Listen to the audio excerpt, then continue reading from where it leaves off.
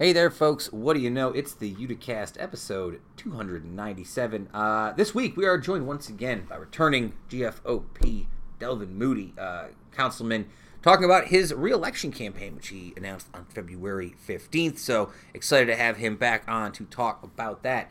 Also this week, we're going to dig into some local news. We'll briefly talk about the Golden Globes, Tiger Woods, Andrew Cuomo, some history lessons. We'll talk about pizza. All of that, folks, plus some mailbag questions. All of that and so much more. As always, folks, we are happy to have you here for another episode of the Uticast. Oh, yes.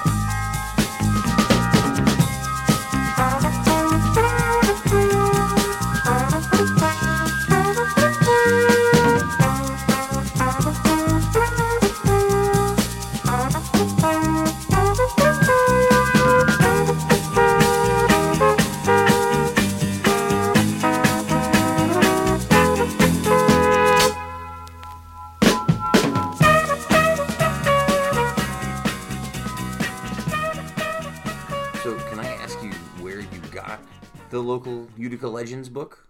Was it a gift? This local Utica Legends? Start round. Oh no, I can pause the it book, back. Barnes and Noble, I think. Yeah, I think I probably saw it at Barnes and Noble, maybe. They have like a big section at Barnes and Noble of all like just Utica stuff, which Mohawk Valley stuff, which I think is really super Books cool. of local interest. Books of local interest. I feel like the Haunted Utica one, I feel like I've read a lot of that stuff on weird websites. Just like hauntednewyork.com and stuff like that. The Haunted Utica book. Yeah. Okay. Yeah. Yeah, I like a good local history book. Welcome back to the show, folks. Episode 297. I kind of sneaking up on me this 300. I wasn't normally I make a big deal out of all these like quote unquote milestone episodes, but every week I'm like, oh yeah, that's 300 coming up. I've already said I'm not doing anything special for it. Okay. So don't get excited, folks, out there for anything. Although I do have big news, so maybe there is something we can do for 300. I don't know if I want to share with the big news with the listeners just yet. Exciting news. I just got some info because we might get a special guest today, and I don't want to spoil it. Besides our normal guest, we have our normal guest this week, which of course the return of Councilman Delvin Moody. I'm really excited to talk to him. Just announced his re-election campaign on the 15th, so excited to talk to him about that. But also, we might have a special guest who's showing up at the studio later. Coming here? Yeah. I don't want to spoil it. But let's just say, big news for the pod going forward, I think. But yeah, that's your little teaser to start the show. Welcome back, everybody. Of course, Kevin Sullivan here. I am Sam Familaro. My mom texted me last night when I was looking at news stories for this week and getting the show ready. And she was like, are you going to watch the Golden Globes? And I said, probably not. I'm not going to watch it. This is not really live. I really feel like I didn't watch anything this year. So I didn't really watch it. But I did read a couple things about it today. And I have some interesting thoughts. We watched about 10 minutes of it last night. It was on. We were flipping channels. And immediately there was a technical glitch because everything is on Zoom. Which is just, I thought that was very on brand. But I was thinking about this. A lot of the big talk last night from Golden Globes was people were Zooming from their house. And there's like this big combination. Like you have, on one hand, a lot of people wearing suits in their living rooms or like in their dens with like in front of their library section. And then also you got guys like Jason Sudeikis and Jeff Daniels who are wearing like flannels and hooded sweatshirts and very clearly like half drunk and half drinking or whatever. So my question is, I was thinking about, how would you have handled it if you were in one of these scenarios where people were going to be like watching you on Zoom? Do you want to give like the more minimalist approach like some people, or do you want stuff in the background to catch people's eye? I think I don't know that the right move would be to put either amount of thought into it. You know what I mean? Like I'm not trying to pretend that I'm casual and just popping open my phone when they call me, but like to set a background and put certain things seems like quite a bit to me. Well, I mean, I probably just wouldn't go to the Zoom meeting. You can't not go to the Golden Zoom Globe Zoom. Yeah, I'm sorry, we can't. I mean, yeah, I don't know. Then don't give me the. I wouldn't be an actor who was getting Golden Globes. Then I guess. Yeah, no, not for me. See, I feel like this is a good angle if I'm winning a Golden Globe to let people know I'm a regular guy. I'd probably go more the Sudeikis route. Just like, hey, I'm just like you guys, just chilling in front of my incense burner next to my row of interesting books that I'm reading, showing off like a shirt for some like local company that I'm invested in, doing the regular guy thing. I guess that investing in a local company might not be as regular, but still, I don't know if I think I feel weirder putting on like the suit and the tie and dressing up like $1 million than like sitting in my living room with my dog and being like, thanks a lot, guys. I can't believe I won Best Supporting Actor. Yeah, I mean, it also depends what you're up for. Like, I get, if you're going to do the thing and you want to be on the thing, yeah, you might as well get dressed. Even if you can't leave your house, yeah, you might as well, like, get dressed. Why have the clothes if you're not going to wear the clothes? You know what I mean?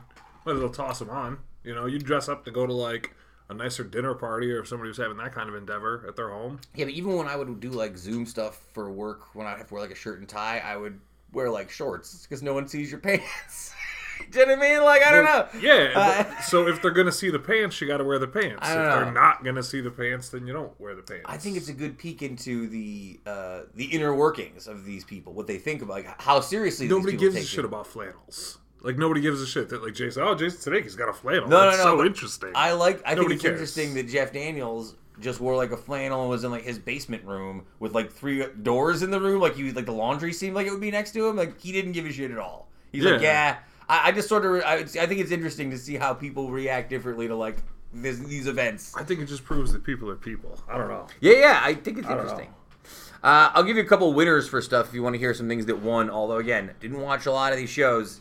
Best TV drama, The Crown, which I've never watched a second of The Crown, but it feels, it's the Princess Diana and the Queen of England and all that kind of thing. Lovecraft Country, Mandalorian, Ozark, Nurse Ratched, like, all up, I don't know. We didn't finish Lovecraft Country, I liked it. Best TV series, musical comedy, Schitt's Creek. What season is Schitt's Creek in? Who knows? It feel like it's been on 5 for, or like, 6. It feel like it's been on for longer than that. It's been on for a long time. Is it now? Did it just get good or something? Did people just come around on it? It's just like literally every sitcom where this ever happens. That, like, there's people that know towards the beginning and then it reaches that critical mass. Yeah. Like 4, 5, 6 seasons in. That beat out Emily in Paris, The Flight Attendant, The Great, and Ted Lasso. Can I take a second on Ted Lasso? Sure. So I watched the entire series of Ted Lasso when I was in Illinois, when I was hanging at my sister's house.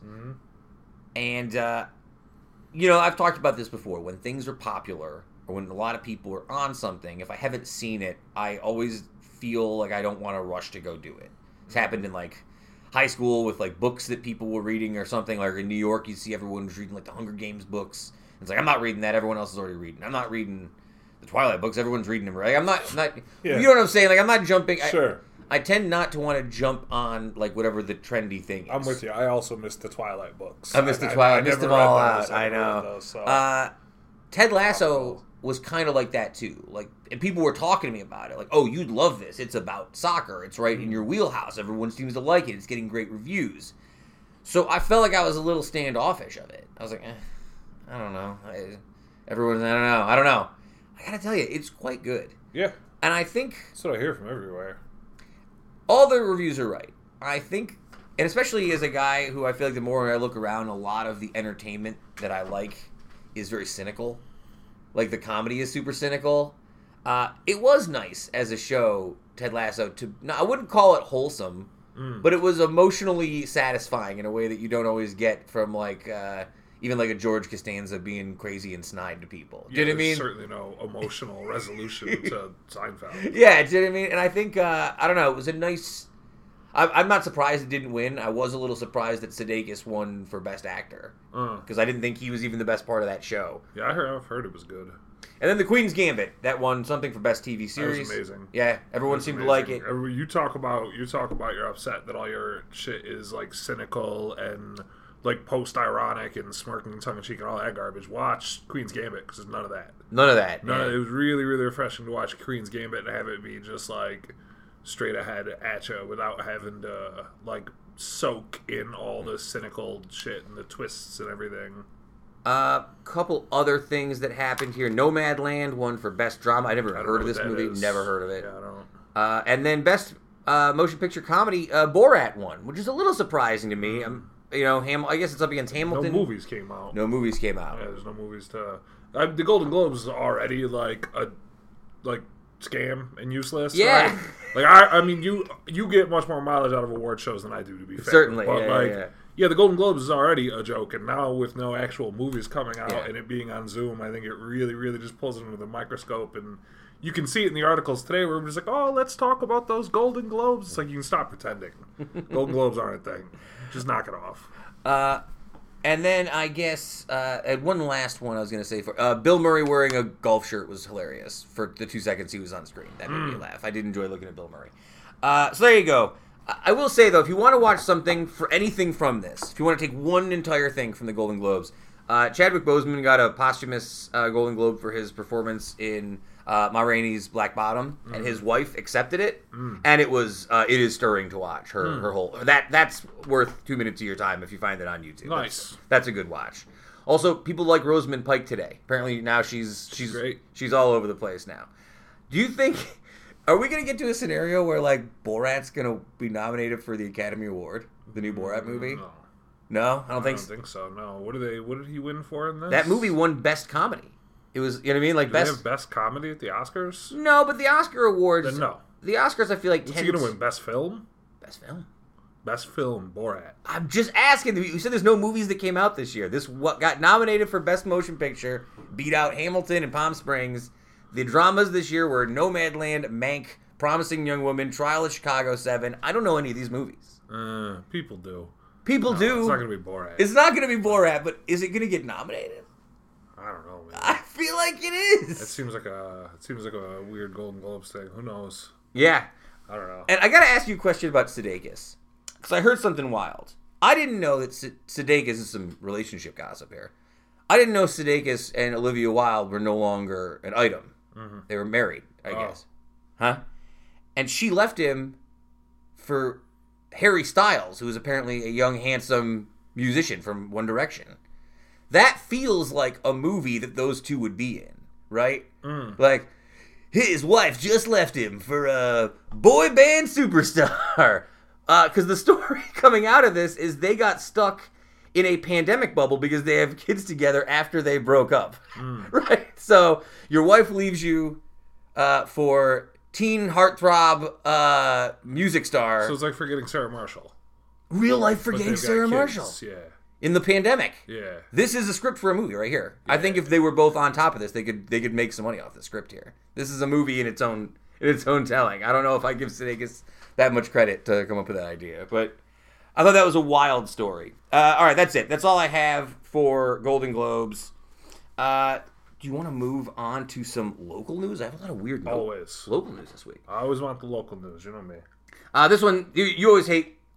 You always hate weather news, but I will say, rumors abound that there's going to be a lot of weather news when it's news. Yeah. Rumors abound there's going to be a lot of downed trees and power outages starting later today because of very intense 24-hour high wind warnings in the Mohawk Valley. Super casual. Monday to Tuesday. Super casual. Really, all that means for us is I bought those logs and I want to make a fire. And I'm a little concerned that we've gotten past the threshold for when it's okay. Is there a cutoff for when you can have a fire? What? Like a temperature cutoff. Like, when is it too warm outside to not necessitate having a fire in your house? 70? 70. So you think if it's like 50 degrees out, you can have... I feel like... What do you, if I had like a real like full-on living room with a hearth and a fireplace, you have a fire every day. In the summer? Yeah, why not? Come on. Why not? Can't be... I'm not saying if you've got the right room and the space for it. Yeah. I'm not talking about this living room. This living room. Yeah. Crammed in with like zero cross breeze or air. Right, sure. Like, yeah, you can always have a fire. You can have a fire. You don't have fires outside in the summer? You can have fire outside in the summer. Yeah, you can't have an inside so there's fire. No cutoff. You could. I don't know. You could. I don't know if I buy it. How could you not? I think after a certain time of the year, you move that fire to the outside. Ideally. Ideally. Yeah. I mean, I said this last time the power went out. I'll put it this way. The cutoff is not March 1st. No, I'm doing it tonight. I'm ready for it. I'm ready for some... I'm burning those logs tonight. It's happening. I don't like to get caught up in that trap where I'm like, what's a special occasion where I can burn these logs? Yeah.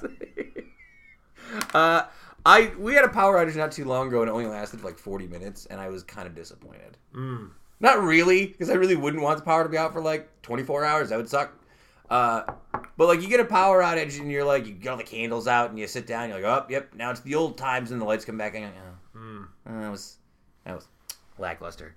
I feel like we're gonna lose power anyway because we've been begging for it. We have that stick stuck in our trees outside. There's a stick stuck in the power lines outside, and I'm not touching it. It's an old tree. No, my God, no. I couldn't imagine ever out there deciding to get it. I'm like, I'm just gonna climb up. There and get it. Let's talk about, buddy. I know you're bored, but Jesus. Let's talk about pins. So over the last few years, this is from like 98.7. Pins that place at the mall. Pins that place at the mall. Yeah. Okay. According to the Utica Observer Dispatch, Pins in the Sangertown Square Mall is looking to add axe throwing to their lineup of to things. However, the New Hartford Codes Department doesn't seem so hyped about it. They don't really want the axe throwing to be available in the mall, citing children playing in the arcade in the presence of alcohol at the bar and in the restaurant area. All fine points. To be fair, have you? I guess my question is: I have two questions for you. One, have you ever seen or been involved in any of these like axe throwing businesses? You ever been to one? Not like the newfangled, like in a warehouse somewhere. I don't know if I have, but I've done a lot of axe throwing. Yeah. I have seen one. I was out at a Quaker Steak and Lube last year. That's quite a sentence, and that was attached to one of these like axe throwing places. And I think my whole general thought of it was like, neat. I think that's about as far as I got. I was like, oh, that's neat. I don't know if I want to go in there. I don't know if I want to pay to throw some axes. Oh, it's a lot of fun. Why not? You don't like to play darts? I have a dartboard you have a dartboard in the basement if you want to throw darts. I don't want to go pay. You could throw axes. That's what I'm saying. If you wanted to. Go out to the woods, find a tree, and throw an axe in it. Yeah, it's just like anything else. Because you don't have the axes. You're not sharpening the axes. You're not drawing targets. Could be. It's like anything else you would pay to go do. You know, you could put mini golf in your backyard, but people still go pay money to do it. I mean, I wouldn't turn it down. Like if someone's like, you want to go throw some axes. I have thrown an axe. I'm pretty good at it. There's a technique to it. You do the underhand throw. That's how you know you're real good. What? No. Yeah, it's like that's how you know you get skills. I don't know. I get though why you wouldn't want it like in the mall necessarily. Maybe. Yeah, and they feel like there's a lot of like liability. I understand where somebody might be coming from on that perspective. At least, get it in a separate building or something. I don't know. This is also sort of local news. Have you ever been to Bev's place in Whitesboro, Kevin? The iconic diner. Which one? Probably. It's on Oriskany Boulevard, 372 Oriskany Boulevard. It has been there. Let me see here. I don't know how long it's been there. But it's available right now if you want to buy it for $289,000. Interested in opening the Uticast Diner? We can open up a diner. In Whitesboro? No. No. Pass. Pass. You seen the type of people that go to the diners in Whitesboro? I have not. Pass. It's been a long time. Speaking of... I do love a diner. I do love a diner. Speaking of which, this is a Whitesboro story that kind of makes me sad, and I'll get into it in a second why. There's a 4-unit apartment complex on Clinton Street in Whitesboro burned down earlier this week. There's a GoFundMe page set up to assist the 4 families who lost everything in this event. If you have money and you want to support these people, please go do so. It's very sad. But I've noticed a lot of stories where GoFundMe and like weird fundraising to deal with huge personal trauma is like the only way out. It makes me really sad. Do you know what I'm talking about? Like, I feel like it's sad that the only I hope the GoFundMe isn't the only option these people have. Do you know what I'm saying? And I wish that there was a better option besides like I hope enough people give money. Do you know what I mean? I don't know. It just makes me like I saw an article this week about like a girl who was like couldn't afford brain surgery, so she's like trying to sell lemonade. Well, healthcare is a different story. Yeah, those are two different things. I think. But it sucks. It's terrible. Yeah, I'm not saying. I support the idea of like GoFundMe and like helping people out, right? It just feels like I don't know. It feels like a lottery sometimes. Like, will I get enough support to help me in this like really personal, trying time? I don't know. Makes me feel uncomfortable. I don't know why. Yeah, I mean like we said, for the fundraising for healthcare is a different argument and story, and that's starting to see a lot of people pushing towards that. Like, oh, isn't it terrible that GoFundMe is the backbone of the American healthcare system? You know, what I mean? Like all those tweets and Twitter stuff, and that's all spot on and correct. With something like this, I mean, it goes to underscore. I don't know what these people's situation was. simple stuff like renter's insurance that can be cheap but can be really important in times like this. This is the way. With something like this, with somebody's house catching on fire, I don't think it's not like there was some other way we ever used to do it. So I don't think it really fits into that healthcare box. Like, this has always kind of been the way. And it's tough when you're renting because insurance is a lot different than what you might get from homeowners insurance. But there's not really a place for that to come from when something like your house catches on fire. There just isn't. Makes me sad. That's all. I know. Yeah, it's terrible. All right. Let's talk about Tiger Woods. This is a big story in the news this week. Earlier this week, Tiger Woods shattered his leg and underwent reconstructive surgery after his SUV left the road in Los Angeles and rolled over.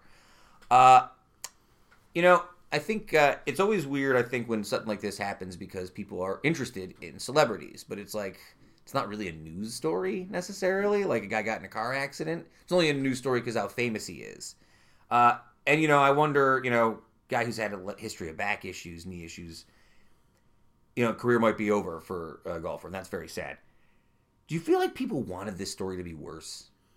Because he's like a guy who has a history of like having a bad story with like the car accident stuff. I feel like when this story got reported, people were waiting for like some other shoe to drop that never came because it was just a car accident. I think waiting to hear worse and wanting it to be worse is a really, really loaded phrase. Yeah. I don't know if people were out there being like, I hope he's dead.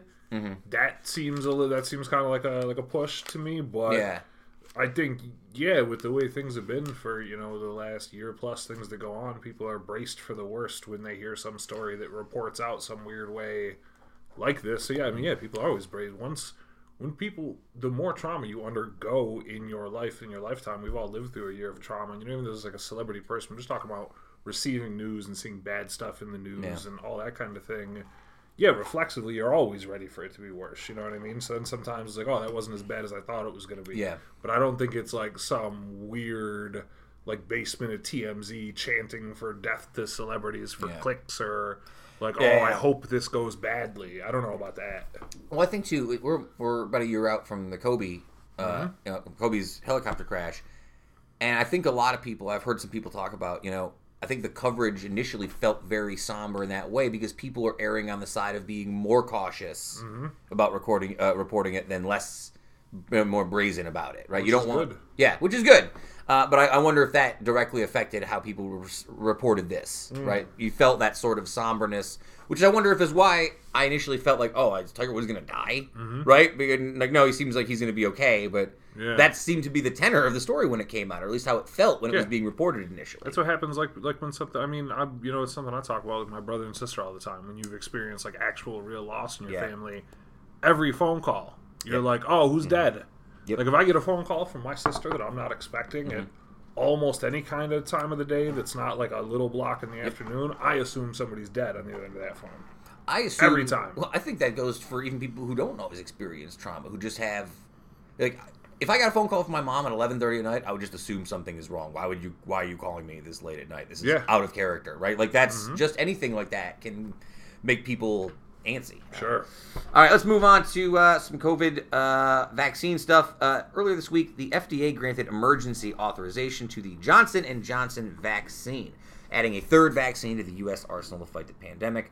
What's interesting about this one is this is the first single-dose vaccine to be approved wide by the FDA. You see a lot of people talking about the virus mutating and new variants, and a lot of it is you want to get as many people vaccinated as you can before strains mutate even further, right? So good stuff. Again, I wish I knew. I see a lot of people who are getting it now, which I guess is good. I'm seeing a lot more people having access to it. I mean, I'm ready for it. Hit me with the vaccine. Anyone who wants to throw it at me. Anyone who's got an in, hit me up with the vaccine. I'm ready. For sure. Ready for the vaccine. Call them up. They're literally begging people to go get the vaccine. You know what I mean? They're not going to come to the house, but they would really like people to go. Doses are expected to begin shipping Monday, which is today or yesterday by the time you hear this, starting with about 4 million of them. About 20 million will be available by the end of the month. So good stuff. We haven't talked about this at all. Should we talk about Andrew Cuomo? Sure. CNN Politics, facing with escalating backlash following 2 allegations of sexual harassment in less than a week. New York Governor Andrew Cuomo on Sunday acknowledged that some of his comments in the workplace may have been insensitive or too personal, and said that he was truly sorry to those who have misinterpreted the remarks as an unwanted flirtation. This capped a whirlwind 24 hours. It began with new accusations on Sunday of sexual harassment and growing calls from prominent New York Democrats for an independent investigation into the allegations. We've talked a lot about people hate Cuomo. We really, really hate him. Even before all this was coming out in the news in the last few weeks. Sure. And I always talk about, I say this to people all the time, politicians are like your parents. They're not special, they're just normal people. So don't think of them as special or weird just because you like them or are attached to them. They're just regular people. That's weird behavior, yeah. Right? So I see a lot of people well, you're a Democrat. What do you think they should do to Cuomo? I'm like, well, if he did something wrong, they should... I hope he resigns. Yeah, I hope he resigns. I hope he resigns now. I'm done. I've said on this show 1 million times. I talk a lot about everybody goes nuts, and if you live in New York State, every problem in your life is Andrew Cuomo's fault. Yeah. I think there's a lot of truth to that. I've also said I'm not a big fan of the guy. I like some things he did specifically towards the beginning of handling, the pandemic. This stuff coming out about nursing homes aside, I still appreciated the leadership and the going out there, and with us being one of the first states to get it, there's various other things like that. But at the end of the day, I'm sick of the guy. Yeah. And all this stuff, I hope he resigns. And one of the things that I think tends to be consistent with, a lot of different political things I see from quote-unquote my side, whatever you want to call it, if he did something, investigate him. Get him. And if he's found to have wrongdoing, punish him to the full extent of the law. People say, oh, you're a Democrat, so I bet you...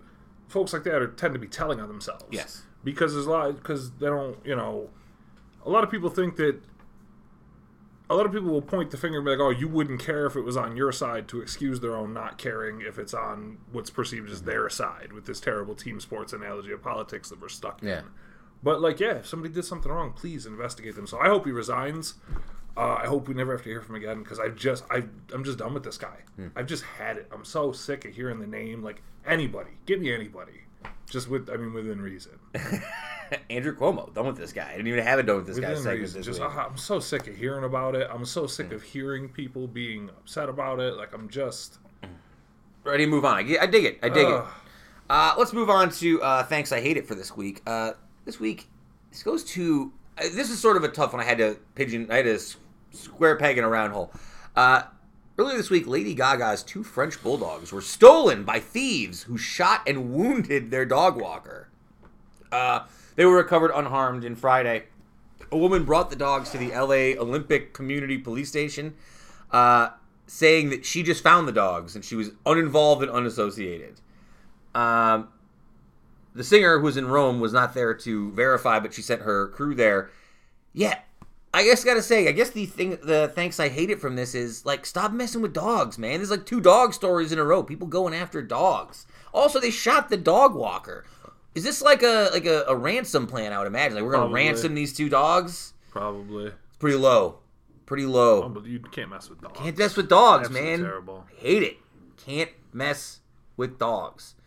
Shout out to Ryan Fisher, who was the dog walker who risked his life to try and save the dogs and was shot by these people, but he's fine and recovering and doing very well.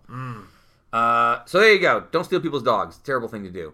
Don't steal my cat either. I thought about that, about whether or not I would, what Charlie's worth. They offered a $500,000 reward for the dogs, Lady Gaga did. I don't have $500,000, so I don't know what the reputable amount for Charlie. $25. $500? Very low. As long as he's happy. You know what I mean? Charles is a mature cat. He can live his life. Be kind to him. Be kind to him. And last but not least, we'll do the Diego Maradona Big Energy segment. This is... a man earlier this week falsely reported his vehicle as stolen, but also it was found on his computer that he had Googled how to set your car on fire and make it look like an accident. I mean, you gotta I like that this guy must be old. He's 54. Yeah, 54. And just assume that whatever you type into a search engine is just gone into the ether when you're done. I just like the energy. I really want to commit some insurance fraud here. Let me Google Like insurance fraud, car explosion, fire. A lot of idiots out there. A lot of idiots. I can't imagine first off, I wouldn't know how to do this. You'd have to look it up online if you were trying to do this, because what would you? I don't know how do you set a car on fire. You have to run your engine forever. What would you do? I don't even know how a car sets on fire. Would the gas tank explode? Right? That's it, right? You just explode your gas tank. What do you think his move was? Do you think he lit a bunch of matches and then drove over them? I don't know. What do you think his plan was? I think maybe you need to Google how to set your car on fire. I don't want to. Yeah, I wonder what his move was. I wonder what he found online. I'm very curious. I don't think it was drive over matches. Drive over a whole bunch of matches. That's my plan. All right, that's it. So there you go. Big energy, terrible idea. Let's return this week to something more serious. Nice interview with a returning guest. Delvin Moody. He's back on the podcast just in time. He announced his re-election campaign for city councilman on the 15th of February, and he is here to talk about everything that he wants to run for, everything he's excited about. That includes police reform, low-income housing stuff that he's been voting on. We'll also talk about the Common Council meetings on YouTube and whether or not he likes having people watching him on YouTube when they're doing this stuff. All that and more. I'm really excited to talk to our good friend, Delvin Moody. He's back in just a moment.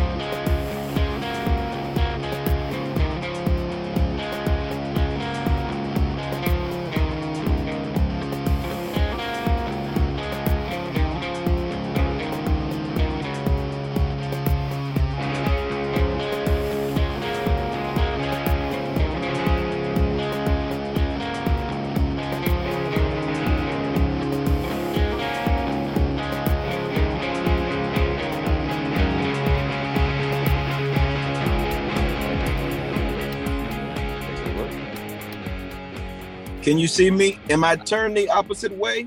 You are on the side, but that's okay. Hold on, wait. No. I can fix it. I promise. Hold on. Let's see. There we go. Councilman, it's good to see you. Good to be seen. I'm looking back. I'm trying to figure out the last time we had you on the show. Is this your second time you've been on the podcast with us? Second time. I'm trying to go all the way back, but it might have been before you ran for the term the first time. Yes. I think I was running. You were running when you were on. Yep. I think it was the summer. Yep, it was the summer. I think last year. Summer of last year. I'll have to go back and find the actual date, but it's been a long time, and it's nice to see you again. You look great, by the way. You always look great. I give you a lot of credit not letting coronavirus ruin your fashion sense at all. No. And listen, next time when we can do this in person, I want to be there so I can put my hand in the alligator's head. Yeah, dinosaur. Yeah. So listen, I want people to know I really appreciate you taking the time to do this, and I appreciate. And you're not going to see the video of it, but you are. You're out in your car doing this for me, so I appreciate that. Absolutely. I live the millennial life, so I'm here at Colgate University, and I'm sitting here. I was studying, trying to get a paper proposal done, and then I got entrenched in that and forgot to put my stuff in the room, and then it was like all of these frat guys just come in and was like, "Sweet, this is open, we're good."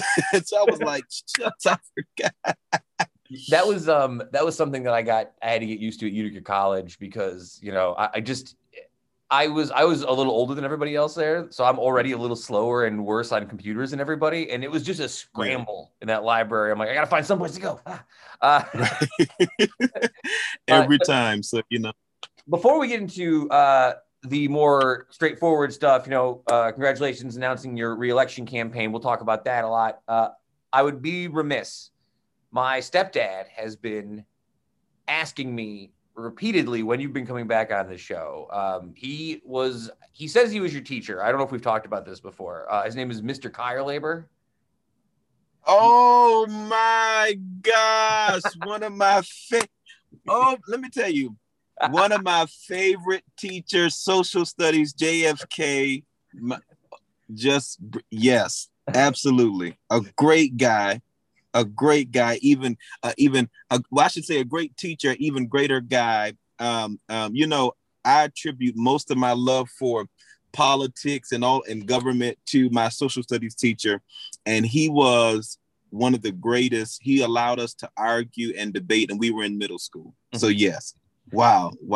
He asks about you all the time. He's so proud of you, and he constantly asks when you're going to have you on the show. So I'll be very pleased that you're on again this week. Wow, yeah, wow, great guy. You know, it's funny too. I think that's something, you know, me and him have shared over the years, and we've talked about, you know, is when you work in education, you get to, one of the joys of working in education is you get to see students who've passed through as a teacher accomplish stuff after you, and you feel some like sense of pride, like you were able to touch their lives. I know that's super important to him. And you even mentioned it though, like, you know, did you have like teachers, you know, not just I said that obviously, but were there people who inspired you to look into politics early on like that as well, even through high school? You know, besides Mr. Kyle Labor, I would say that there was another teacher that just taught history in a way that it intrigued me. Now I always been like a history buff. My grandfather was a history buff, but I think the other one was Mr. Rachi and Yes. yeah, at Proctor. I mean, some of the arguments we would have. He was kind of a conspiracy theorist. I mean, if you will, but I mean, just a phenomenal teacher that made us. I mean, critical thinking. I mean, if you talk about critical thinking, being able to look at history and being able to say history is definitely factual, but you can arrange facts in a way that paint a picture or a particular narrative. I learned all of that from social studies, from global, from AP history. I mean, all of that was really in those classes. You know, and I think Kevin and I were talking about this last week on the podcast, and it sort of ties in. I think, you know, I don't know if there's information to back this up, but what frustrated me growing up with math and science was with math and science, you're getting to an answer. There is an answer, a correct answer. And the idea of whether you're good at it or bad at it comes from, can you follow this procedure? Can you understand all the steps and do them correctly? History and English, that sort of different style of like, it's narrative. It's not to say that nothing is true, but everything is presented in a way that is you know, it leads to interpretation. And that's what I found fascinating about it. And that's also what can be frustrating for students coming up with it. I know a lot of kids who don't like history because of the sort of like, can you just give me the answer nature of high school sometimes? Yeah.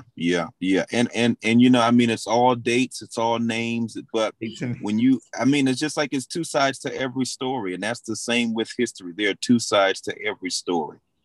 I just want to point out, you mentioned you're up at Colgate right now. Over the years, I've done a lot of work with the Colgate Seminar up there, the program that allowed like high school kids to come up there and work at the college. Such a beautiful campus. I love the campus, and I've always loved the program. Are you enjoying spending time up there? I am. You know, I did Colgate Seminar, and so that was my initial, you know, hello to Colgate. Beautiful campus. I loved everything about it. I'm also a Harry Potter fan, and so Colgate was my sense of Hogwarts, if you will. so I mean, it feels like it when you're walking around. But I mean, just a beautiful campus. I'm looking forward to.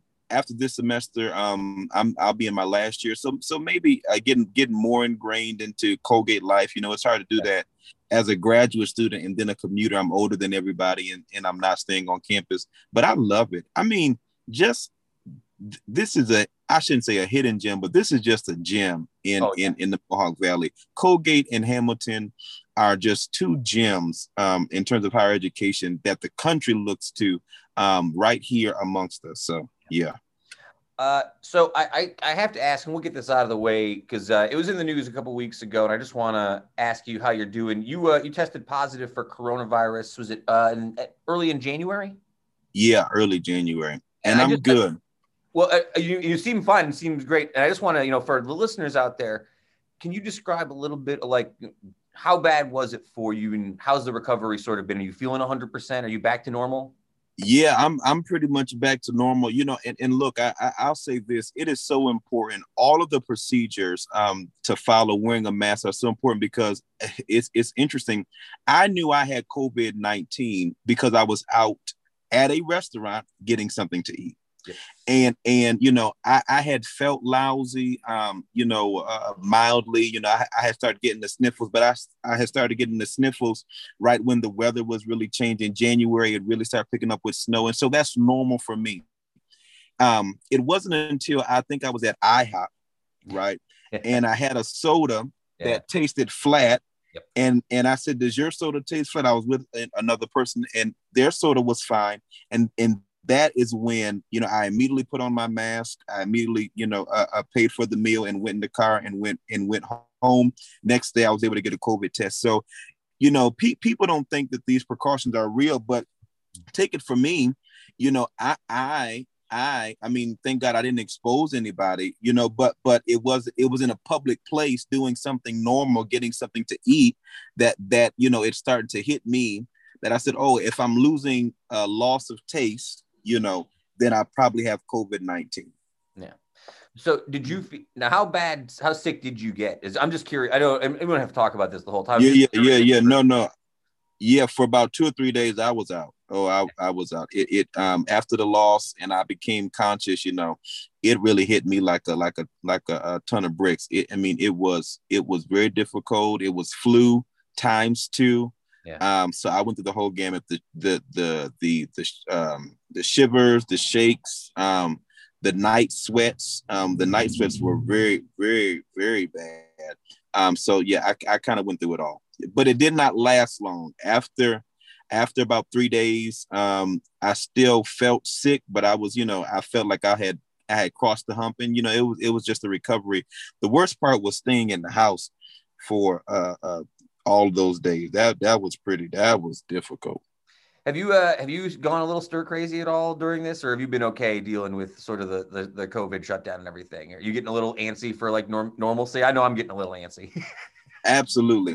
I'm a person that's always on the go. So when you can't go and you got to sit down and you can't do things that, look, we were first elected, and 2 weeks, 2 months after we're elected, the whole country shuts down.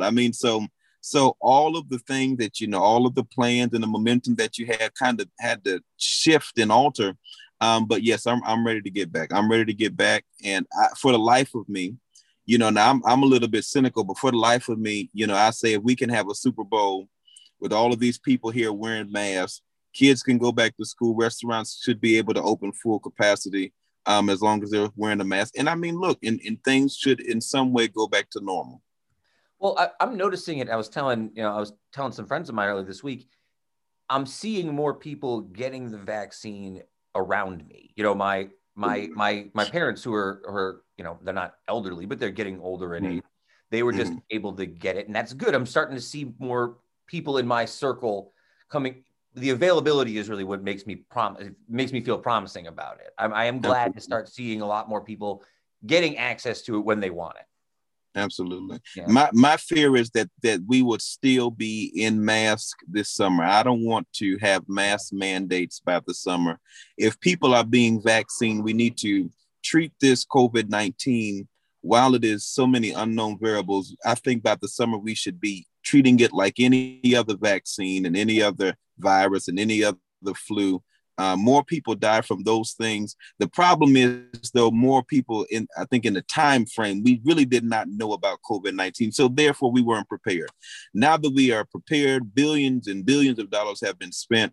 I think it's time to let people go out. And look, if people don't take this serious in their own health, if they continue to act in ways that are not the best, don't get checked up, don't take the vaccine, never vaccine people, then look, the democracy of this country is you take your own life to your own hand. I think once we have come to a place where folks are vaccinated and are okay, then more folks are safe. My whole thing is let's get the vaccine out. So if there are people out here who don't care about spreading COVID, at least I'm protected as a person, individual, because I wear my mask and I have a vaccine. Yeah, and I wonder too, and I've heard a lot of people saying this recently, and I have to admit it's happened for me. I've been wearing the mask since the shutdown. Like wherever I go to the stores, whenever I go out in public, grocery store, whatever, I haven't gotten sick. And I don't mean I haven't gotten COVID.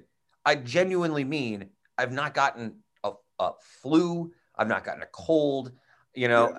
And I worked in education for a long time, which meant I got sick constantly because you're around kids and kids get sick all the time.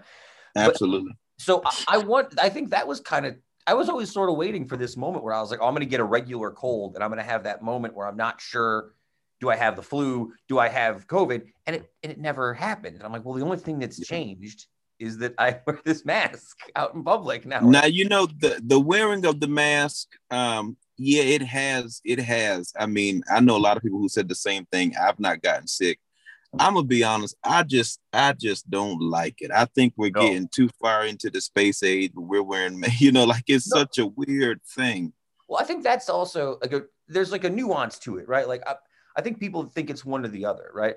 I wear the mask when I go into the store. Doesn't mean that I'm like excited to leave a pack of masks in my car and have to walk back to my car when I've walked halfway to the store and been like, oh, damn, I didn't put the mask on. Then I got to walk back to the car.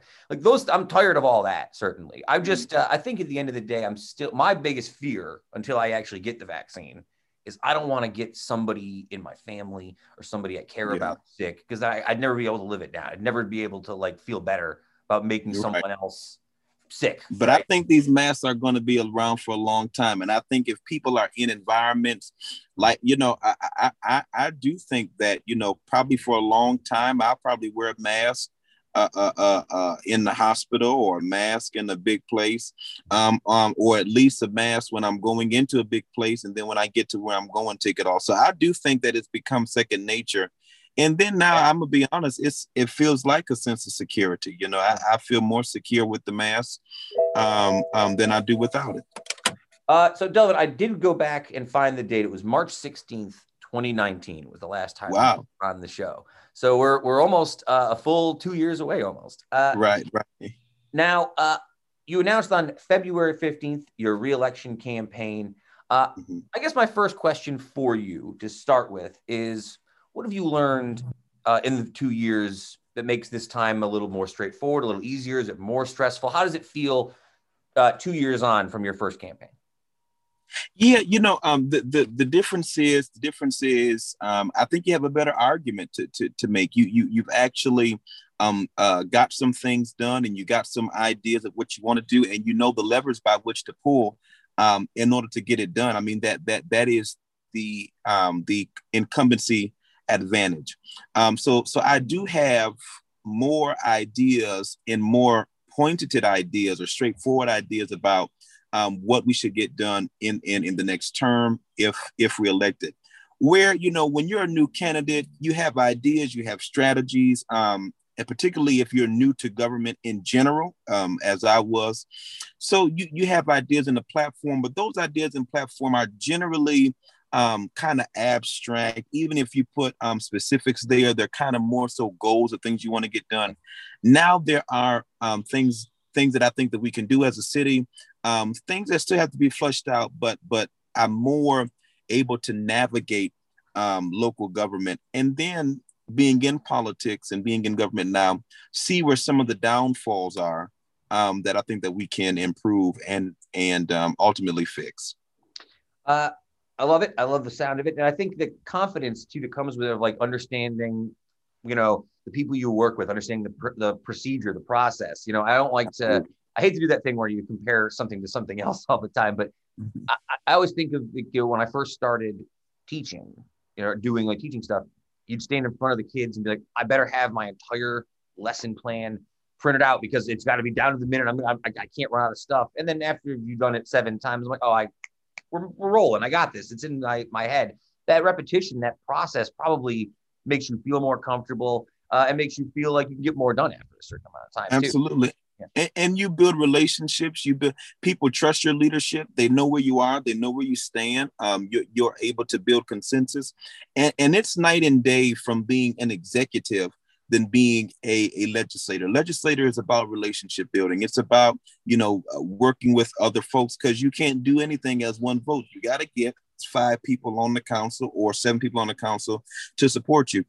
So all of those skills I've learned, and learning how to get to the middle ground, how to get consensus amongst people that you might not be ideologically aligned with.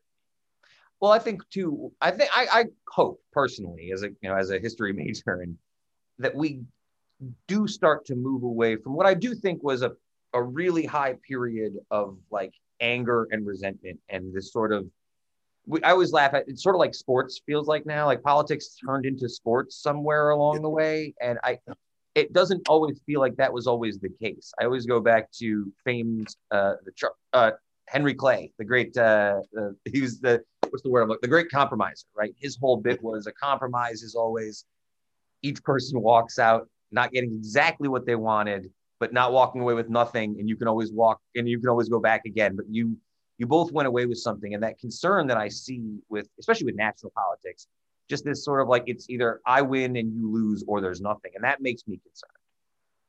Right. Absolutely. And we are more polarized than I think a lot of the country has been. I've talked to some brilliant minds and brilliant thinkers. And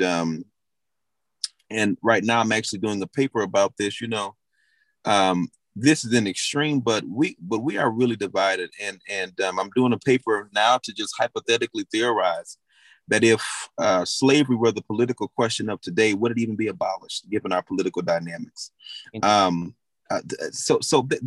We are as divided, I suspect, as a nation, just like the Reconstruction period and the pre-Civil War time and even the Civil War time. I think that we have a political dynamic and scenery now that is equally divided as we were the Confederates against the Union. And I think it's not surprising that you see a lot of comparisons to historical moments of turmoil being discussed around this period of time. I've heard comparisons to the Weimar Republic. I've heard comparisons to the Bierhaltputsch in Germany in pre-World War II and World War I stuff. So I don't think it's a coincidence that a lot of people are looking back and looking at this moment and saying something about this feels like a precursor to something worse.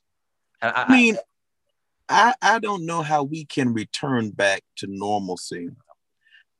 Whether you support Donald Trump or not, or however the policies may flow, I never thought that I lived in a nation where people built up off emotion would drive into the Capitol building, right, and that be denounced, if you will, by both sides, but the dynamics of which are fully endorsed. I mean, the catalyst that caused that fully endorsed and not moved away from. And then they argue that people who are hurt and upset about losing loved ones, losing people at unarmed people at the hand of police officers is the same as people pissed because they lost an election. I mean, what has this nation come to? I don't know. And it scares me, because I used to always think that we would come back around, that this was a period where we were hyper. I always, I think a lot of people blame the social media aspect of it, but I wonder if social media was not the cause, but the catalyst. You know what I'm saying? Like, I don't think that, not the catalyst, the word I'm looking for. I think it opened up platforms for a lot of deep-seated stuff that we had hidden away. People had hidden away for a long time. That's the thing. It social media did not create. It might have proliferated in some ways, but it really uncovered and exposed many sentiments to people that this is what they believe and this is who they are. And look, when folks were rioting, and most of which were not Black Lives Matter activists, but when folks were rioting and things, it was these deep-seated notions of what they perceived activists are came to light. For example, because folks were doing a Black Lives Matter rally or suggesting that they were going to do a rally or a march for justice, people in New Hartford and in North Utica and other places, South Utica, went out to Lowe's and Home Depot and bought plywood their stores and homes because they were fearful of a riot happening in this community.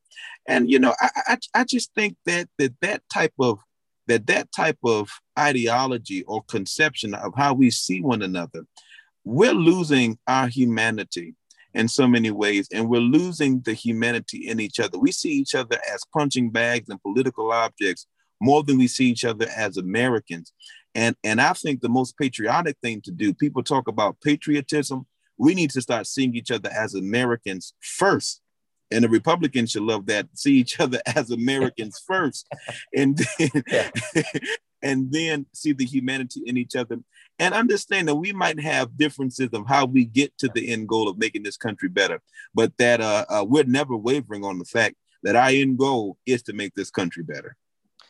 Really powerful stuff, Delvin. That was lovely. I want to talk a little bit about local stuff before I've kept you a long time in your car, and I feel bad that I'm making you sit outside in your car. No problem.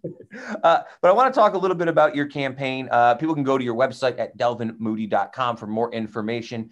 A lot of the three major topics on the website that you seem to be promoting are justice, being a progressive voice, and particularly improving the Cornhill development. What's and if there's any of those three that you want to particularly jump on, or any particular thing that has been on your mind recently that you're really focused on right now in terms of your campaign? Absolutely. Development is a major thing. And how do we create a city and an environment? And I'm trying to make Cornhill open for business to kind of lead the way on that. But look, how do we make sure that our city is viable and has the opportunities, not just for the multi-million-dollar development companies, and we need all of them to come into our area, but also for the young business owner, for the young entrepreneur, for the innovator that has an idea and wants to get things done.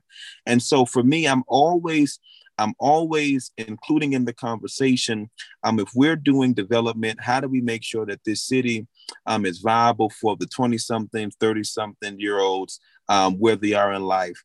I've been harping on housing as a major priority in this city. Not everybody wants to be a homeowner, and we need to make sure that we have a housing stock able where it's not just affordable housing units, but housing that is affordable. I've been on the front line saying that from now until forever.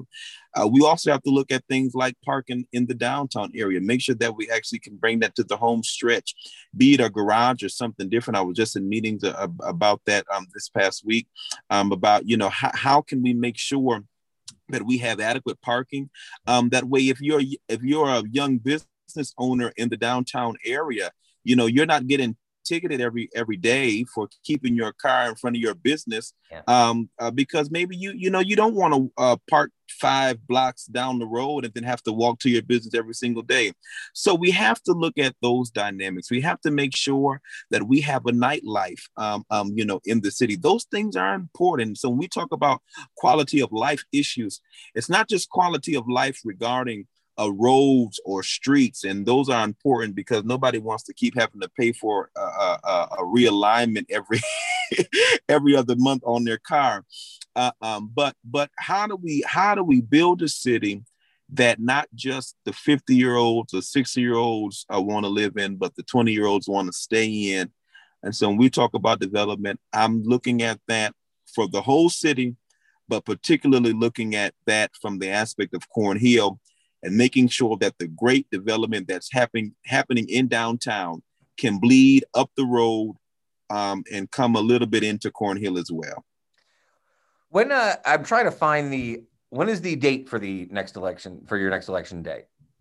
So if I have a primary, it will be in June. I don't know that I do. And if not, will be in the November general election. I believe it's the 4th. So not sure you're going to have a primary yet. Yeah, I don't foresee a Democrat run against me, but I do think that we might have an opponent in the general election. Okay. Well, listen, Delvin, I want to thank you so much for spending time with us. And again, we always appreciate you. Great conversation. Before I let you go, do you have a couple minutes for some quick lightning round questions before I let you go out the door? Always, my friend, always. I got to ask, you are younger than me, and I have to ask you this question because Kevin and I were not good when we discussed this on the podcast. Today is the 25th anniversary of Pokemon. Did you have Pokemon in your life growing up? Did you care about that at all? No, I cared about it, but I was a Yu-Gi-Oh type kid. The Yu-Gi-Oh guy. All right. Yeah. Yu-Gi-Oh came on Yu-Gi-Oh came on while I was getting ready for school, so I was more so Yu-Gi-Oh than Pokemon. Pokemon, I think, was either earlier in the morning or late at night, and my mom wasn't having it, so I was a Yu-Gi-Oh type kid. All right, so here's your lightning round questions. What's one category that would appear on Jeopardy that you think you're better at than anybody else? Food. Food. Just food in general, or any particular type of food? I would say food in general, but I'm pretty solid when it comes to food. I watch a lot of like food YouTube channels. I was just actually watching one about how to make like an at-home sausage, biscuits, and gravy, and I'm really like I'm about to go to the grocery store right now because I was like, right this minute. Absolutely. So anything around food, I'm pretty good. Yeah. All right. So I'm going to set the scene for you. You are the World Wrestling Federation heavyweight champion. You are on the ramp, walking down to the ring. The crowd is chanting your name. The pyro's going off. You're holding the belt over your head. What song is playing in the background as you make your way to the ring? That's a tough one. I'm walking down, and what song is playing? I would just have to go dun dun dun dun dun dun dun dun dun. Oh, the Rocky theme. Oh yes, Rocky. What's one particular, is there like a skill or something that you've learned during COVID that you've gotten better at? Have you gotten to be like a better cook, or is there anything you've like done more individually during this time in quarantine? I have tried to pick up on more like watching movies, just being normal. I normally watch like news and stuff like that. So now I can actually keep up with a conversation if someone asks me about the Real Housewives of Atlanta, or did you see Brittington, or have you seen I Care a Lot? Now I can actually say, yeah, I did see that on Netflix. Before I'd have been like, yeah, no, I haven't seen it. Well, that's perfect for our last question. Give me one book, album, movie, or television show that you are currently reading, listening to, or watching. So the book would be Force and Freedom, about Black abolitionists and the question of violence. Was it necessary or good? And tremendous parallels.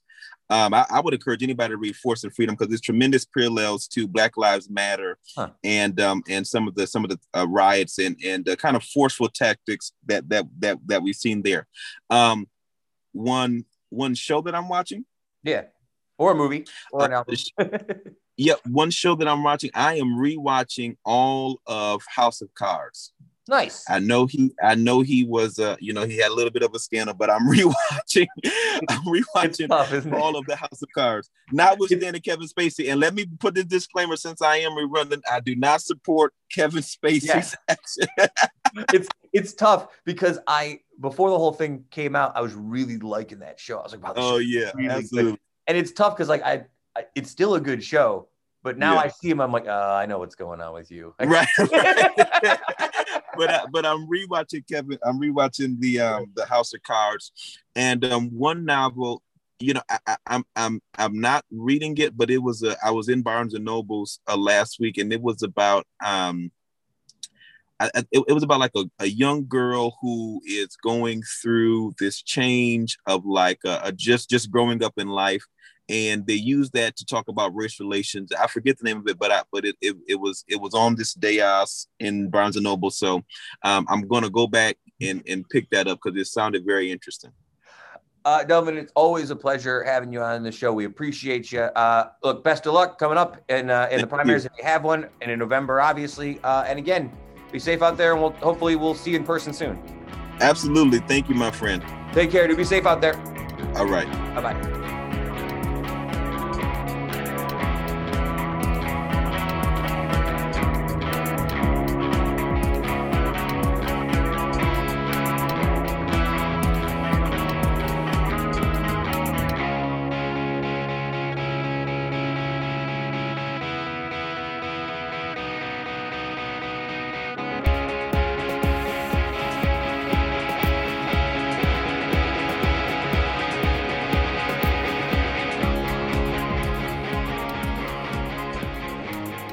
All right, thank you once again, Delvin Moody, the man, the myth, the legend. Always excited to talk to him. All right, let's do some history lessons. I didn't do a Utica history lesson this week. I'm not going to make those an every week thing because I I know we got this whole book for it. I suppose I could make it an every week thing now, but that's all right. Back to the normal history lessons for this week. On this day, 1872, Yellowstone National Park became the first national park in the United States. John Coulter, the famous mountain man, was the first person to travel through the area. After journeying with Lewis and Clark to the Pacific, Coulter joined a party of fur trappers to explore the wilderness. In 1807, he explored part of the Yellowstone Plateau and returned with fantastic stories of steaming geysers and bubbling cauldrons. People doubted these reports and accused him of telling tall tales, jokingly dubbing the area Coulter's Hell. Before the Civil War, only a handful of trappers and hunters ventured into the area. It largely remained a mystery. The key to the future as national park, though, was in 1871, under the direction of geologist Fernand Hayden. A huge exploration brought apart a lot of new information about the area and visual proof that brought a lot of the sights of the geysers and the wonders to the public for the first time and caught the attention of Congress, who moved to add some 2 million acres of public land in early 1872, straddling the future states of Wyoming, Montana, and Idaho as the first national park in American history. President Grant signed the bill into law on this day in 1872. The Yellowstone Act of 1872 designated the region as a public pleasuring ground, which must be preserved from injury or spoliation of any timber, mineral deposit, natural curiosity, or wonders within. So there you go. First national park. I think as a kid, I thought the idea, like, what would you do if you went to a national park? There's no power. There's no TV. I can't play video. Like, what would you go do in a national park when I was, like, a little kid? Now it seems great. Like, I would love to, like, go camp out in, like, the woods for, I've always wanted to go. Yellowstone's been one since I was a little kid that I've always wanted to go see. But all the national parks are really, I'd like to get to all of them. Yeah. Well, I mean, like, I don't think that's something I would have cared about until I was old enough to appreciate, like, nature and beauty. I was into that stuff when I was a kid. I didn't care about it. Yeah, we would go, like, camping. We would go out and do different stuff like that. Like, I did Boy Scouts when I was a little kid. Boy Scouts was something I would do because my other friends were in it. And I was like, I got to do it because Andrew and Chris were doing it. Yeah, we spent a lot of time. My mom would take us out for, like, hikes in the woods, different stuff like that when we were kids. It's not it was never my scene until I got older. I think something changed for me as I got a little older, and I was just like, I don't know. I guess I appreciated it more. I don't know. I couldn't have cared less when I was like a little kid. My dad would take me out fishing and stuff, and I was like, I don't want to do this. I don't want to sit here in this boat for 2 hours. But now in hindsight, national park seems super chill. All right, let's move on to this date, 1917. The text of the so-called Zimmermann telegram, a message from the German Foreign Secretary Arthur Zimmermann to the German ambassador to Mexico, proposing a German-Mexican alliance. During the case of World War between the United States and Germany, is published on the front pages of newspapers across America. In the telegram, intercepted and deciphered by British intelligence, Zimmermann instructed the ambassador, Count Johann von Bernstorff, to order significant financial aid to Mexico if Mexico agreed to enter into any future U.S.-German conflict as a German ally. If victorious in the conflict, Germany also promised to restore to Mexico the lost territories of Texas, New Mexico, and Arizona. So this is like they slid into their DMs. They're like, yo, listen, if we ever get into a fight with Germany, you can help us out, right? Or like the U.S., we'll give you back Texas. You can have back New Mexico. Woodrow Wilson learned of the telegram's contents on February 26th. The next day, he proposed to Congress that the U.S. should start arming its ships with against possible German attack. He also authorized the State Department to make public the Zimmermann telegram, and on March 1st, the news broke. Public opinion in the U.S. now firmly swung toward U.S. entry into World War I, and on April 2nd, Wilson went before Congress to deliver a message of war.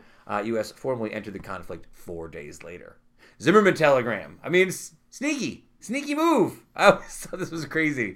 Like, it seems weird, though. Like, it's kind of an interesting pitch. Like, hey, we know that they took all this stuff from you. This really was like a sneaky DM before that even existed. Trying to get you from behind. Weird stories, Zimmermann telegram. All right, I got 2 sports-related stories for you, Kev. On this date, 1962, Wilt Chamberlain scored 100 points against the New York Knicks. Very disappointing. First time a professional basketball player scored 100 points in a single game. Previous record was 78, which is also set by Wilt Chamberlain. He was an immediate sensation in the NBA, most dominant offensive force in the league has ever seen at the time. Named Rookie of the Year and MVP in the 1959-1960 season, the first of his 4 MVP awards. Chamberlain's career led to 2 NBA championships. Philadelphia 76ers and Los Angeles Lakers in 67 and 72, respectively. His career was marred with frustration over continued physical abuse, particularly at the hands of the Boston Celtics and his good friend and on-the-court foil Bill Russell. Matter was made worse by Chamberlain's poor free throw shooting and fans and media constantly heckling and questioning him about his struggles with foul shots. Chamberlain retired from the NBA after the 1972-1973 season. He was inducted into the Basketball Hall of Fame in 1978.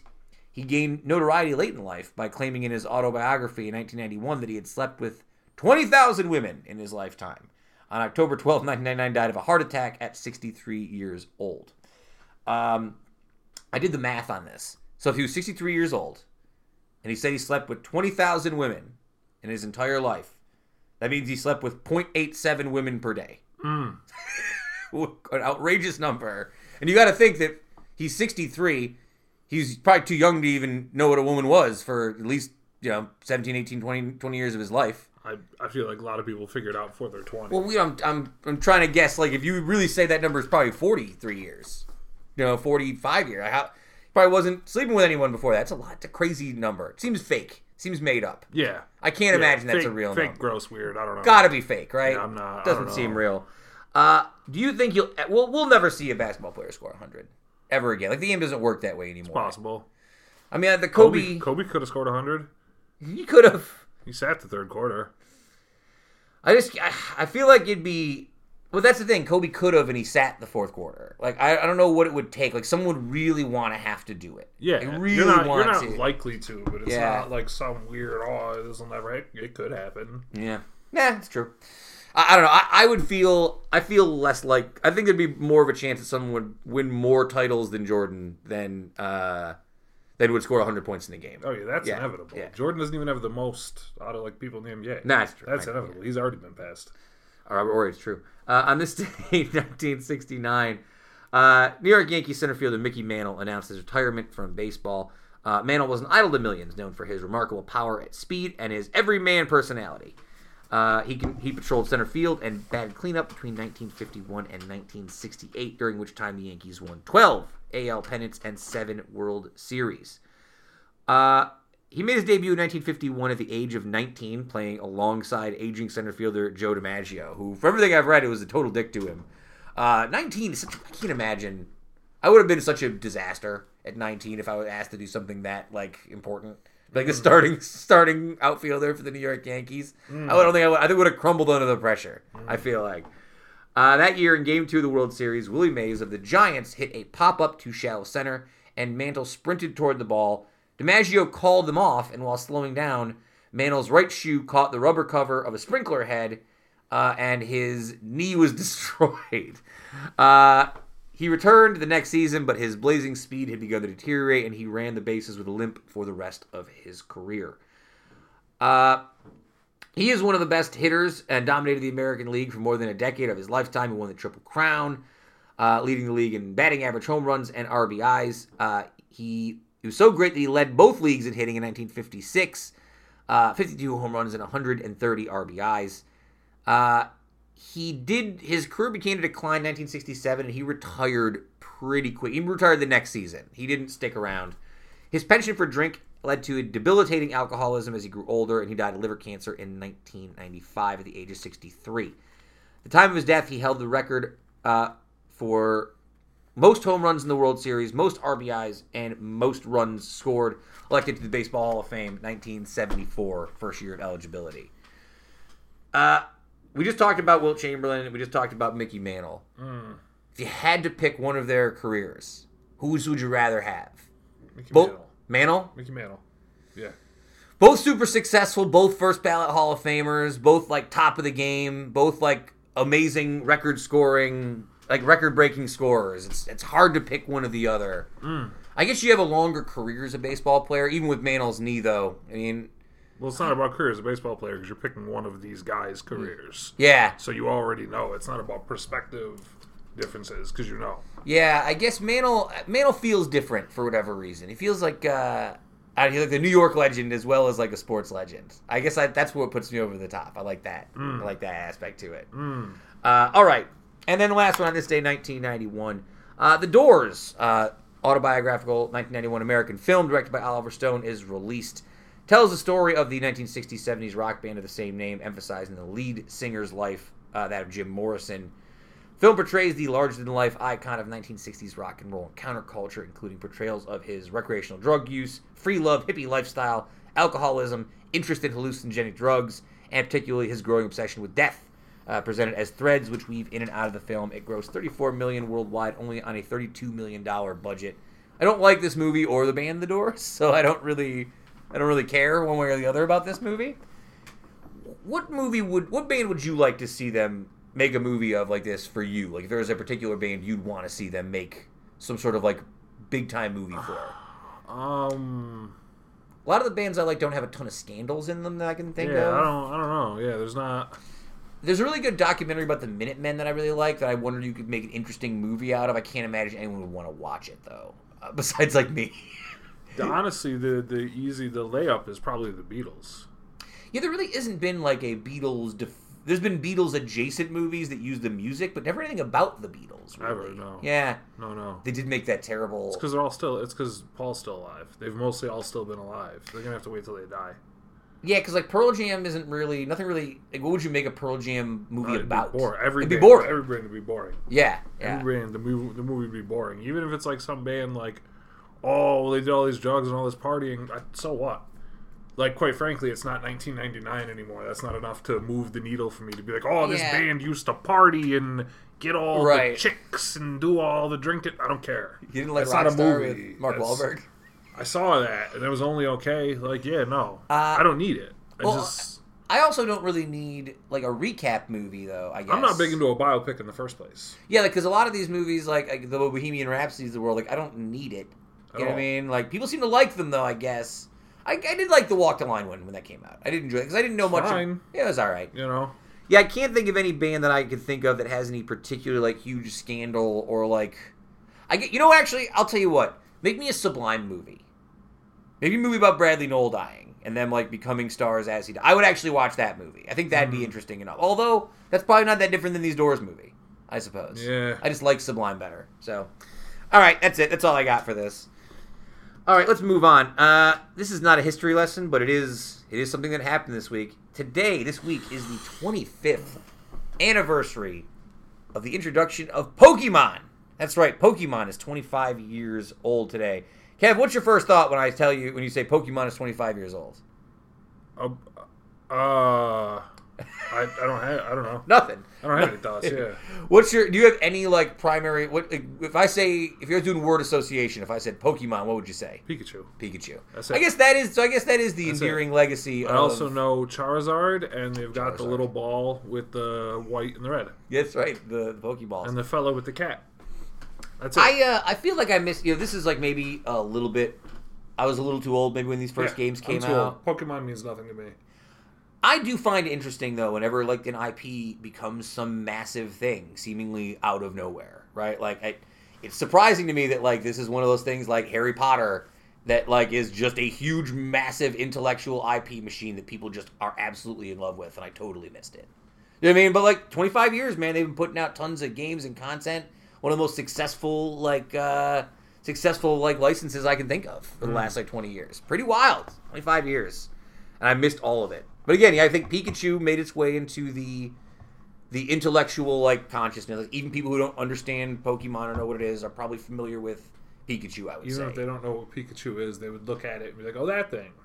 Yeah. Well, I always said it's weird. Like, Mario has a super high recognizability rate for kids. Like, the character Mario has like higher than you would imagine, right? And I wonder if Pikachu's probably like in that same vein. Like, I bet you almost every kid could recognize Pikachu if you held up a picture of him. I wonder. I bet you they could. I think it's that. I feel like you got to be a little bit older for that. Can you show like some 4-year-old? Well, because they keep putting out tons of Pikachu stuff and tons of Pokemon stuff exists still. I didn't know it was for kids that young. I thought it was. I would guess. I don't know enough 3-year-olds to ask, but I bet you the recognizability rate is super high on something like that. Huh. All right, let's move on. This is what I'm just calling the pizza section, okay? I have 2 stories about pizza here for you. This is from a local news source in D.C. A nutritionist earlier this week reported that pizza may have more fat, but generally has less sugar and is healthier for you than eating an average bowl of cereal with milk. Oh, yeah. Yeah, that's easy. They need scientists to tell you that? No, but I don't think that's a thing people would automatically think of. Really? I think the idea that, well, if you're not eating a sugary cereal necessarily, like, is a slice of pizza better for you than like a bowl of like Crispix? Do you know what I mean? Like, I understand it's better than a bowl of Fruit Loops. Crispix, but I would yeah. I think cereal's sneaky bad for you. No, cereal's terrible for you. Yeah. And even cereals that don't seem like they are bad for you might be sneakily bad for you. Yeah, it's still not like an efficient way to consume calories at all. No. No.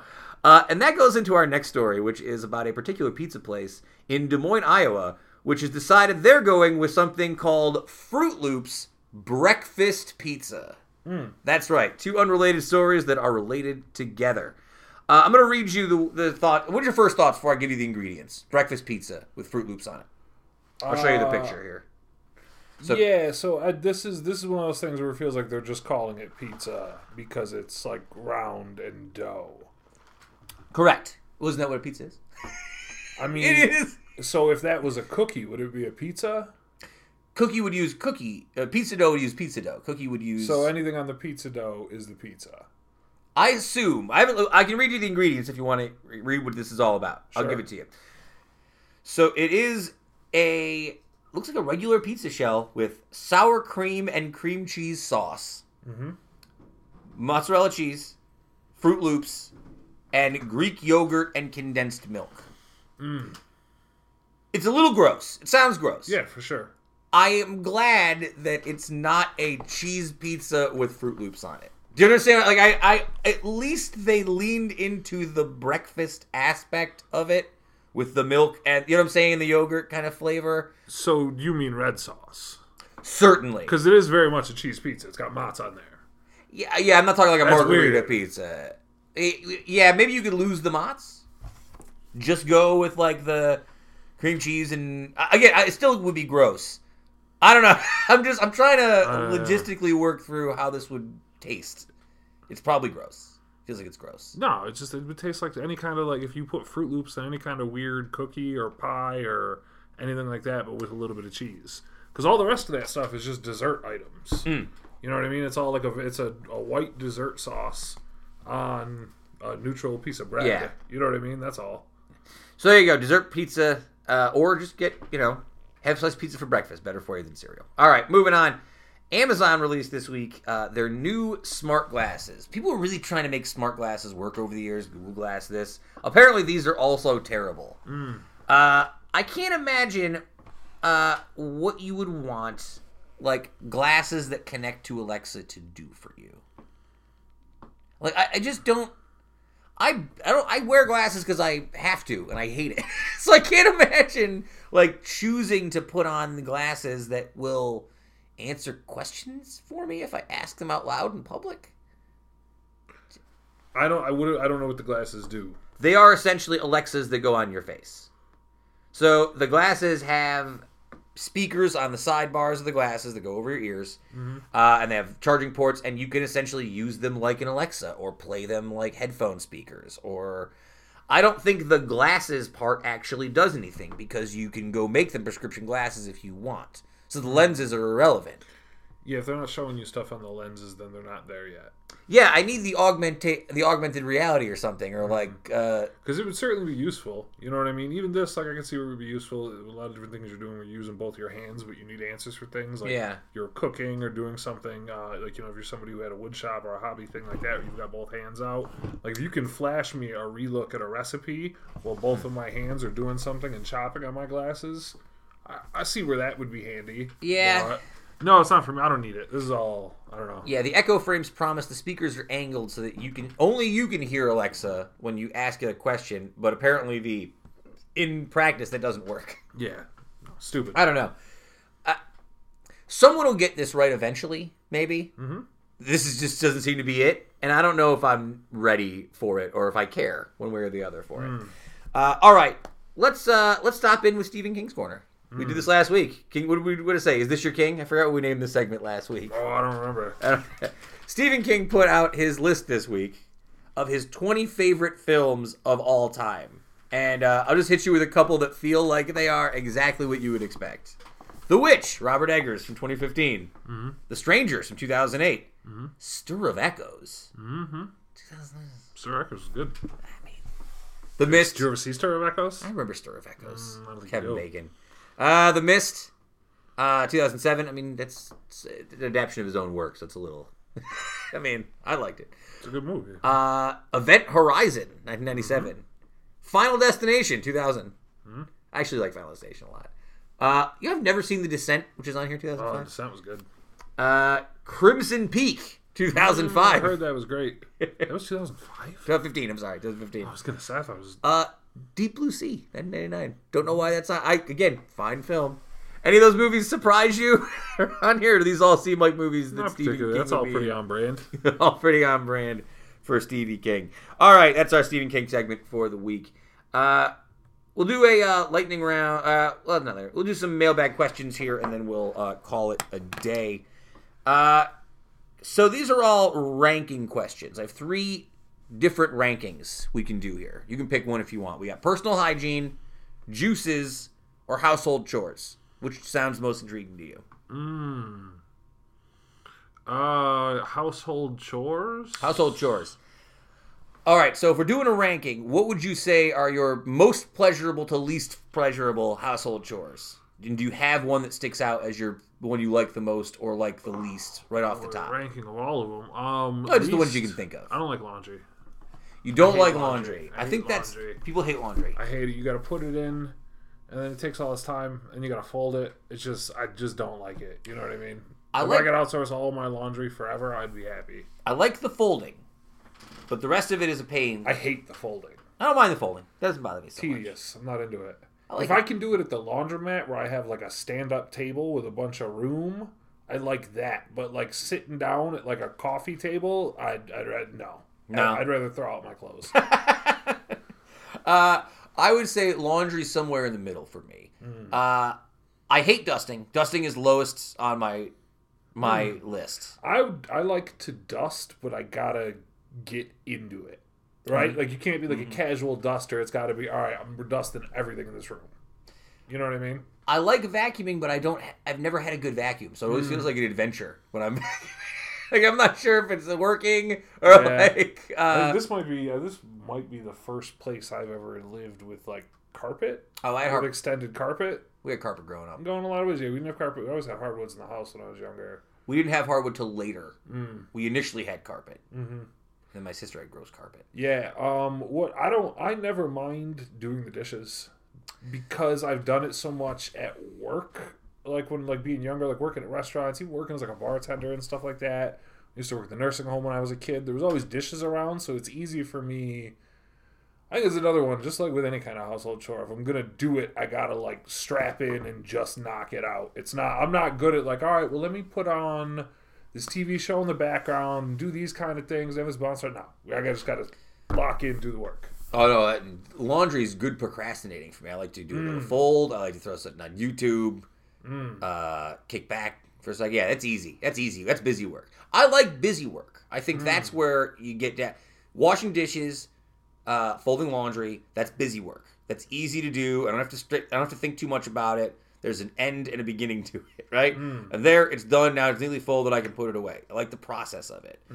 I dislike dusting because I feel like it never ends, which is sort of where I got. Like, you start dusting something, and you're like, wait, should I do everything? Should I dust the whole house now? Yeah. Right? And then it's like, how often am I dusting the whole house? Well, I think that becomes like a maintenance thing. Like if you start from a baseline with with everything dusted, then you just have to, it's like maintaining it week to week. So you don't have to.